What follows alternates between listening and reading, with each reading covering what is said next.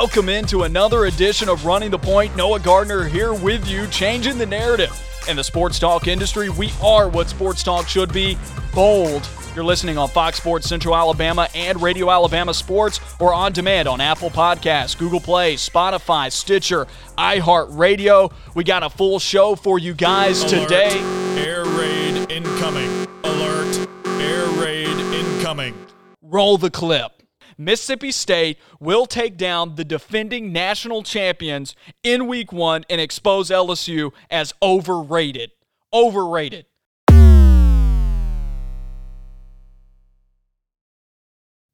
So as you can see, I was correct last week and all summer long. For all you people out there that I've been telling, Dad didn't believe me, doubted me, there you go. Mississippi State beating the defending national champion, the defending SEC champion, and the LSU Tigers. It was a good weekend in college football this past week. A fantastic slate. LSU not the only team to go down. Oklahoma going down as well. It was a fun weekend in college football. And so with that, we're going to do some SEC superlatives this week, talking about a few of the teams in the league and what award they would win in our Week 1 yearbook. First off, the Auburn Tigers, best dressed in the SEC this week, and it's going to go to Gus Malzahn of the Auburn Tigers once again. Malzahn honored Pat Dye on Saturday with the white button-down shirt and orange and blue tie. I was a big fan of the outfit. I'm a big fan of pretty much anything vintage when it comes to sports. And there was a former Miami coach, Al Golden, who wore the suit, the button-down, the tie, the dress pants. I don't know. It works in football for me. I know a lot of people say that, don't be a basketball coach, but I dig it. I think it's a cool look. And Malzahn was asked if he would keep the style. He said he hadn't thought that far yet. I hope this is permanent. I don't want him to go back. Auburn vintage looks fantastic. I love the old Sailor Albee logo, the Eagle logos. They look fantastic. I'm hoping Auburn rocks with it from now on with Malzahn wearing that style. Already talked about LSU a little bit. Class clown this week in the SEC, possibly all season long. Ranked as the number 16 in the country. That was laughable in itself. The closest example that I can find to a team that lost the same volume of talent as LSU did this past year was Auburn in 2011, at least a team coming off a national championship victory. Auburn started the year ranked 23rd in 2011. LSU starts this year getting the benefit of the doubt and ranked number 6, but it was undeservedly so. The LSU defense was a joke. Had me laughing all day. KJ Costello with 623 passing yards in a game. He broke SEC records over LSU's head. Fantastic performance for Mississippi State. Not so much for LSU, and I was rolling all day long about it. Best all around is Alabama. Crimson Tide, they were pretty much the only team that had a complete performance on Saturday, and go figure it would be the team that's ranked number 2 and honestly the best team in the conference, it seems like, going into every football season. They looked like they were further along than everyone else in the league.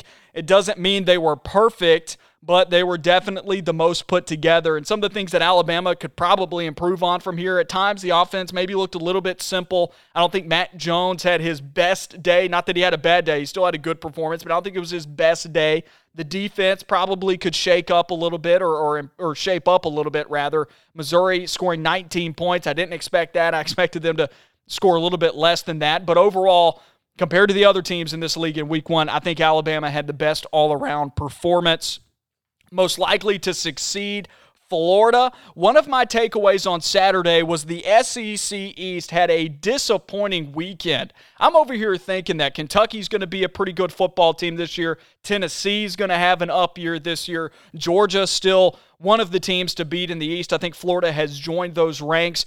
Everybody in the East felt like they had a disappointing weekend, except for really Florida. I didn't like too much of anybody else's performances. I guess South Carolina only losing by 4 is a bonus for them. But Florida, when they look around at the SEC East after this week, I think you got to look at Georgia and be like, yeah, that's a winnable game. We should expect to beat Georgia this year. I think several teams should expect to beat Georgia this year. I left week 1 thinking Georgia's going to take a loss to Auburn, Alabama, and Florida at least this year. And you never know if Tennessee or Kentucky could maybe sneak up on them. But that first week's performance for Georgia left me leaving a lot to be desired, or not, because Georgia can be annoying at times. But this Florida team looks around in the East, and I think they see all winnable football games. Of course, they look at the West, and it's not that difficult of a slate when you see how Texas A&M played against Vanderbilt. A&M still has a chance to improve, but even Florida's Western opponents are very manageable. Florida could be looking at a 10-0 season this year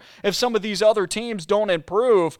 While Florida's defense and their performance wasn't perfect either, I mean, they gave up like 600 yards of offense to Ole Miss. Ole Miss looking like a brand new team this year. Their offense looked great. And for week 1, coming out of the offseason that all of these teams just had, that offense looked too good to be true. I think they'll keep it up, though, as the year goes on.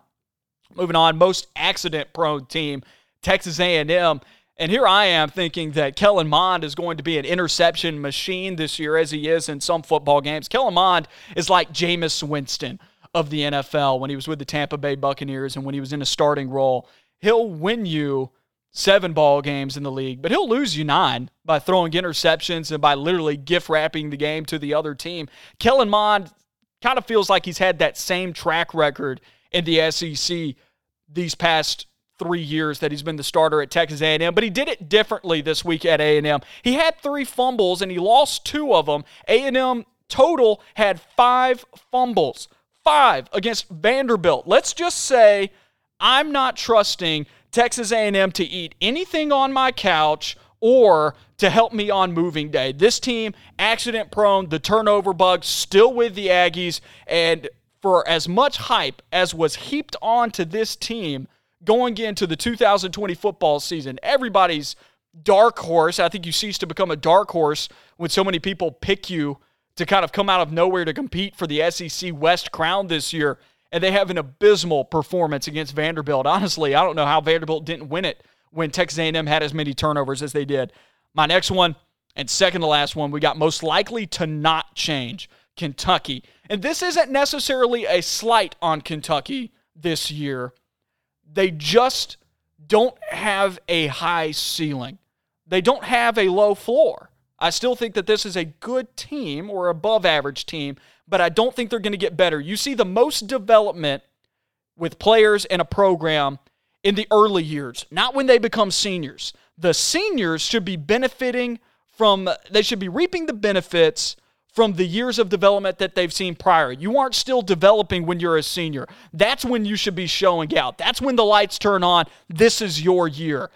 Kentucky will only get marginally better as the year goes on, and I don't think you see, if you haven't seen it already, you're not going to see Terry Wilson take steps forward as a passer. He had offseason to work on it and a longer offseason to work on it, and he struggled to complete passes downfield against Auburn. Part of that is Auburn's secondary looks to be really good this year. Had a lot of his receivers covered up. His receivers may not have been doing a good job of getting open, but when I looked at Terry Wilson, he looked uncomfortable when his eyes had to go downfield to throw the football. And majority of the passes, and I don't have actual statistics on this, but it feels like 80 to 90% of the passes that Terry Wilson completed were at or behind the line of scrimmage. That's not going to be a recipe for success for Kentucky later on in this season when they have to play teams like Georgia and Florida that should be good at stopping the run this year. What you saw out of Kentucky against Auburn, that was their best game plan. And we'll talk about that in our next segment on Film Room. We'll analyze what Kentucky did against Auburn. We'll also analyze how Auburn got better, so that's something to look forward to coming up on the show. But Kentucky, what you saw on Saturday, that's what you get this year. A team that's going to run the ball first, and then they're going to hit you with some screen passes every once in a while, might take a shot downfield. And they did connect on a couple of shots downfield against Auburn, but only like 2, and that's not going to be enough. And we've seen that with Auburn in recent years. That's not going to be enough to get over the hump when you have to play the teams that are better than you in the trenches and everywhere else on the field. I'm looking at Florida and Georgia. Kentucky could sneak up on Georgia with the way that Georgia played, but I don't think we're going to see Kentucky change at all this year. I think what you saw on Saturday is what you're going to get with the Wildcats. And then last one, the most changed team in the SEC this year. Mississippi State quarterback KJ Costello broke an SEC record for passing yards with 623 against LSU in Baton Rouge.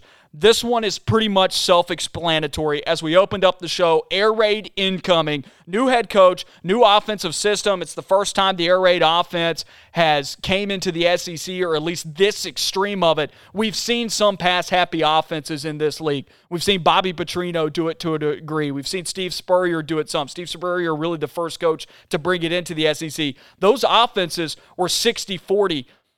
Mike Leach is bringing in a system that is 75-25, and that's what we saw in that game against LSU. Mississippi State had 9 rushing yards and won a football game in the SEC. That is apocalyptic. I don't know if this is going to keep up against some of the better teams in this league, especially the teams like Auburn, Alabama, those teams on Mississippi State's schedule that have good secondaries. I think that's where State's going to get tripped up. But in games against teams like LSU, and LSU's secondary was already shorthanded, as we found out in the pregame, Derek Stingley was in the hospital or was hospitalized overnight due to an illness. Those types of things, that buttered up LSU's defense for KJ Costello to have a wild day. I would have never expected 623 passing yards, maybe 400, but not 623.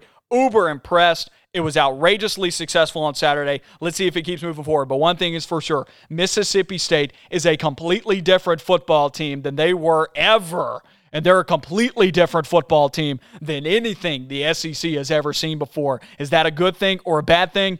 We'll know as the season progresses. That does it for this first segment on Running the Point. When we come back on the other side of this break, we're going to have our first edition of the Film Room on Running the Point. I'm going to break down some Kentucky film about what they did well on offense. Despite the 13 points, I think they did some really positive things. I thought they had a well-thought-out offensive game plan, and how Auburn's defense really didn't adjust to it that great in the first half, but did at halftime. And then how has Bo Nix improved? He looked mighty good with 3 touchdown passes in that first game. Bo Nix has moved forward leaps and bounds in 2020. We'll talk about that here on the other side of this break on Running the Point.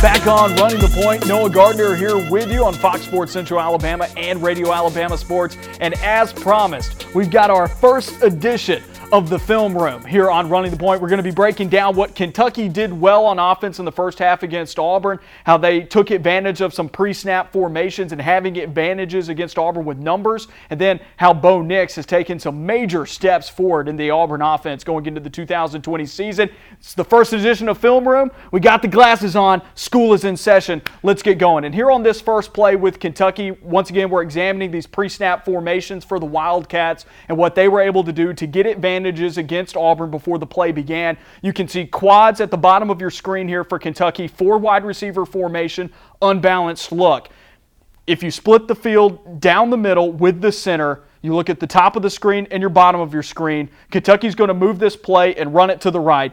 But when you look at the numbers here, offensive line versus how many defenders Auburn has in the tackle box, Auburn has 2 defensive linemen and then a linebacker that will motion over there into the box. That's 3 against 3 here when you've got the center and then the guard and the tackle. If we roll the play here, we see how it turns out. Those equal numbers. Kentucky blocks it perfectly right here. You can see the center gets to the second level to take the linebacker out. Wide open hole. Wildcats score with Cavossier smoke. No one's over there to touch them. And that's what the unbalanced look got you in the pre-snap formation. Of course, you got to block it, and it worked out perfectly for the Wildcats there in that set. On this next play, as we pause it here, we can look here, and they move the wide receiver into a slot formation here, and now you've got a balanced look. You've got 2 wide receivers here, an H-back and a wide receiver at the top of your screen. Right now, It is a perfectly balanced formation that Kentucky has against Auburn. Auburn in the nickel defense. The pistol formation here, I love the pistol. The pistol is the most underutilized formation in all of football, and the reason for that is Auburn does not know how to account for this running back. He is not unbalancing the formation by being on the right or the left side here. It is a perfectly balanced formation. You do not know which side this running back is going to go to. It ends up being a run. When you count up the numbers inside the tackle box of Kentucky blockers versus Auburn defenders, once again, Auburn's in the nickel, meaning they've only got 2 linebackers. Draw a line down the middle where your center is, and then count up the blockers on the left side of the field, which is where this play is going to be run to. You've got an H-back, a 2 offensive linemen in the tackle box, and then the center as well. So that is 4 offensive linemen against Auburn's 3 players on the left side of the field in the tackle box, which is 2 defensive linemen and a linebacker. As we roll the clip, we see how it's blocked out. 4 is greater than 3. It's going to be hard for Auburn to fill a gap there in its wide open hole around left tackle, and Cavossier Smoke with an easy first down for the Wildcats. As now we wrap up the talk here about Kentucky's offense and what they were able to do as we pause this clip here before we get to Bo Nix. Kentucky getting those pre-snap advantages against Auburn. Auburn didn't have an answer for it in the first half, and that's why the Wildcats ran the ball so effectively against Auburn. Nearly 7 yards per carry in the first half. Kevin Steele made adjustments at halftime. Auburn held them to 1.7 yards per carry in the second half. Now talking about the Auburn offense here, and it's a completely different Auburn offense in week 1. As opposed to what we've seen with Gus Malzahn. Chad Morris has brought some new concepts, and Bo Nix looking a lot more comfortable in this Auburn offense as a passer. As we start the clip here, we can see Bo Nix dropping back to pass. Pocket is beginning to collapse. He steps up in the pocket. We'll pause it here.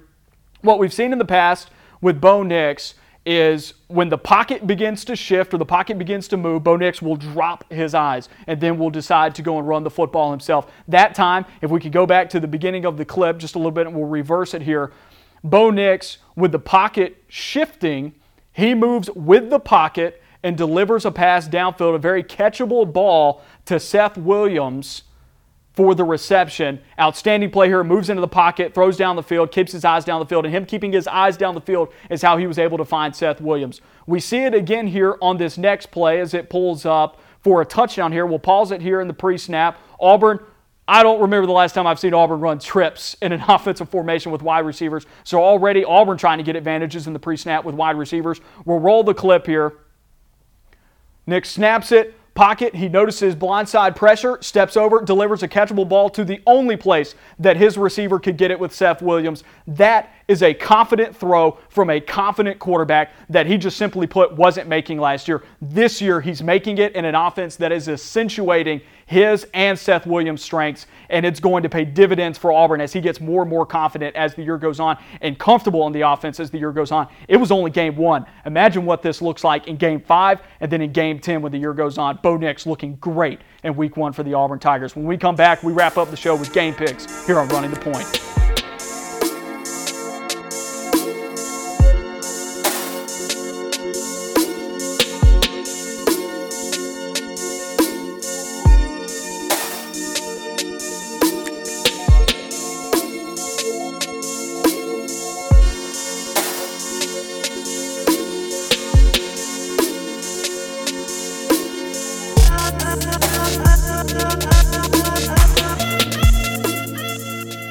Wrapping up Running the Point here on Radio Alabama Sports and Fox Sports Central Alabama. Noah Gardner with you. I hope you enjoyed the film room session. We're going to hopefully be able to bring that to you as the year goes on, analyzing and picking apart some game plans and what teams are doing well in the SEC. But we're going to wrap up the show here with game picks, and we'll start it off with the first game of the weekend in the SEC at 11 a.m. on ESPN. The number 3 Florida Gators at home against South Carolina, 17.5-point favorites over the Gamecocks. Florida's offense looking like the best in the SEC on the first Saturday. The Gators had 642 yards of offense against Ole Miss. I don't imagine South Carolina being able to keep up with Florida. Good performance for South Carolina in week 1 against a better team, Tennessee, but if you watch that game, you can see they don't have the players on offense to be able to keep up. Ole Miss didn't, and Ole Miss had a great offensive day. I definitely don't think South Carolina's going to be able to get that done, so I like Florida in this one. Moving over to the Big 12, we got TCU at number 9, Texas, 11 a.m. on Fox. Texas, 13-point favorites, which is interesting. And I think it may be a little bit of an overreaction to the Texas Tech game from last week. color me shocked on that one too. But Texas's offense looks great. Defense, not so much. I'm hoping for a better defensive performance this week than last week with this pick. This should be another big week for Sam Ehlinger, though. TCU just lost to Iowa State, who lost to Louisiana Lafayette, who has struggled in some Sun Belt games recently. So I like Texas to outman TCU in this one. Sam Ehlinger already in the Heisman race, 10 touchdown passes through 2 games for the Longhorn quarterback. Big week, hopefully, again, for this guy. You gotta root for the guy. The Longhorns are the love of his life, and now he's getting to live out his dream as a 4-year starter at Texas. You got to root for the guy. Another SEC game here, Missouri at number 21, Tennessee, 11.5-point favorites are the Vols. This is one of the trickiest lines in all of college football this weekend. I don't like it. This is one of the trickier lines because Tennessee disappointed me on Saturday against South Carolina. I thought they were going to be a little bit better this year than what they showed in the first game, and they honestly still can get better, but the offense is so up and down that I don't have confidence without a shadow of a doubt in my mind that they can separate themselves from even somebody like Missouri. Maybe in week 2 after having a full game under their belt and getting guys back and everybody's healthy and then another full week of practice, maybe they can get to the point where they can beat somebody by 2 touchdowns. But I didn't get that vibe after week 1. I do think they're better, though. I think they edge out Missouri unless they look ahead to next week when they're playing Georgia. But I like Tennessee in this one. It is a trap game, though. ACC matchup here, NC State at number 24, Pittsburgh. 14-point favorites are the Panthers at 11 a.m. on ACC Network. Another game, another line that I do not like. 14 points. This is another team with Pittsburgh that I don't think they're capable of beating somebody by 14 points. You look at their offensive performances against FBS programs this year. I say FBS, they're 3-0. Their first game was against a bad FCS team. They scored 21 points against Syracuse and 23 against Louisville. And those are not defenses to write home about in the ACC. They're not good. Nonetheless, it's more concerning NC State's defense is giving up 43.5 points a game. So I do think Pittsburgh wins this one. I like it, but I still don't trust them. One of these games, they're going to get exposed in the ACC. Talk about a team that's going to get exposed this weekend. Number 13, Texas A&M at number 2, Alabama. 16.5-point favorites are the Crimson Tide, and that is too low. 2:30 p.m. on CBS, and it's too low because Nick Saban does not show mercy to the teams that think they can show up and compete. Like other ranked opponents, he's not going to give them mercy. I remember days where he absolutely smited Ole Miss. I mean, we'll throw up with no mercy over 60 points on them. I don't know if Alabama would be able to score 60 points on Texas A&M, but A&M cannot expect to turn the ball over against Alabama like they did against Vanderbilt and still think that they can win this ball game. And I think, if anything, week 1 proved that Alabama a lot further along than anybody else in this league right now. They had the most complete performance last week. I like Alabama to beat Texas A&M this one, and I'm thinking 3 or 4 touchdowns. Just something about A&M does not seem to be clicking at this point this year. Number 12, North Carolina, 14-point favorites over Boston College, 2:30 p.m. on ABC. This is a tough game for North Carolina, who got a bye week after their first game of the season against Syracuse. They beat Syracuse, but they didn't really turn it on until late in the second half against Cuse, where they pulled away. I mean, it was still a 7-6 ball game in the third quarter, and then they pulled away. And just when you finally think they're figuring things out, they got to go into a bye week. Just kind of this disjointed and kind of stop and start season for North Carolina to open up, and they're playing a team that's hallmark is a tough defensive performance with Boston College. I think North Carolina will win, but I don't think people that were high up on North Carolina are going to be thinking that this team looks great after their first 2 games of the year. Their offense could struggle a little bit at times, but I do like UNC in this one. Big 12 matchup that is going to be the epitome of the cesspool of the Big 12 this year and a shootout. Texas Tech at Kansas State, 2.5-point favorites are the Wildcats, 2:30 p.m. on FS1. After beating Oklahoma, I think Kansas State's going to have a letdown game. I like Texas Tech in this one. This one's going to be high scoring. Both of these teams don't play defense. They have quarterbacks that can throw it around the yard. I like Red Raiders in this one, who I think is going to be a little bit more dialed in after losing narrowly to Texas last week. Played well, though, so a little bit of a moral victory there. Kansas State, on the other hand, I think is going to return a little bit more to the average. They had a great performance last week, probably going to return to normal this week, have a letdown game. I like Texas Tech. Now it's time for my expose pick of the week. And every week, we are going to have a segment or part of picks, the game that I say, this team's getting exposed this week. and it is going to be the Kentucky Wildcats, who are 6.5-point favorites in this one against Ole Miss, 3 p.m. on SEC Network. I like the Rebels in this one. Kentucky's offense, although I liked what they did schematically with their game plan, like I said in the first segment, they got the most likely to not change because what you saw on Saturday was what you're going to get out of Kentucky. A team that's going to run the ball and a little bit more of a one-dimensional approach is going to help out the Ole Miss defense, even if it gave up 52 points on Saturday to Florida. For as bad as this Ole Miss defense was, though, the Rebel offense was on fire against Florida over the weekend, who was supposed to have one of the better defenses in all of college football, and they had no problem putting up 600 yards. Matt Corral looks like a completely different quarterback throwing the ball downfield, and you still have the rushing threat with Jerry and Ely and John Rice Plum Lee. This is my exposed game. Lane Kiffin, I wouldn't call this a hallmark win. Since when is Kentucky a hallmark win? But it's definitely a momentum-generating win for an Ole Miss team that I think wants to push past 5 wins this year and might push some of the better teams in the SEC West. Could be a trap game for teams like Auburn. Another SEC game here, Arkansas at Mississippi State. Bulldogs jumping to the top 25 at 16 this week. 18-point favorites over Arkansas, 6:30 p.m. SEC Network alternate. Air raid for the first time. It's being played in Starkville, Mississippi State, home game for them. Good thing they've got a lot of grassland to park the planes. I like Mississippi State over Arkansas. They don't have the horses. The hogs. Oklahoma at Iowa State, 6:30 p.m. ABC. Overreaction to Oklahoma's loss last week to Kansas State with the line, 6.5 points for the Sooners. It's still Oklahoma, and it's still Iowa State. That just doesn't look as good of a team as they have in recent years. Of course, I know Iowa State has beaten Oklahoma recently, but I just, Spencer Rattler, all those receivers, just how good that offense is. I'm going to take Oklahoma in this one. Number 20, LSU at Vanderbilt, 6:30 p.m. on SEC Network. And trust me, I want to pick LSU. I can't bring myself to do it, but I want to pick Vanderbilt. I want to pick LSU to lose, but I just can't bring myself to do it. Vanderbilt's still the worst team in the SEC. It was more about Texas A&M playing poorly than Vanderbilt playing well. Don't get me wrong, LSU looks poor too.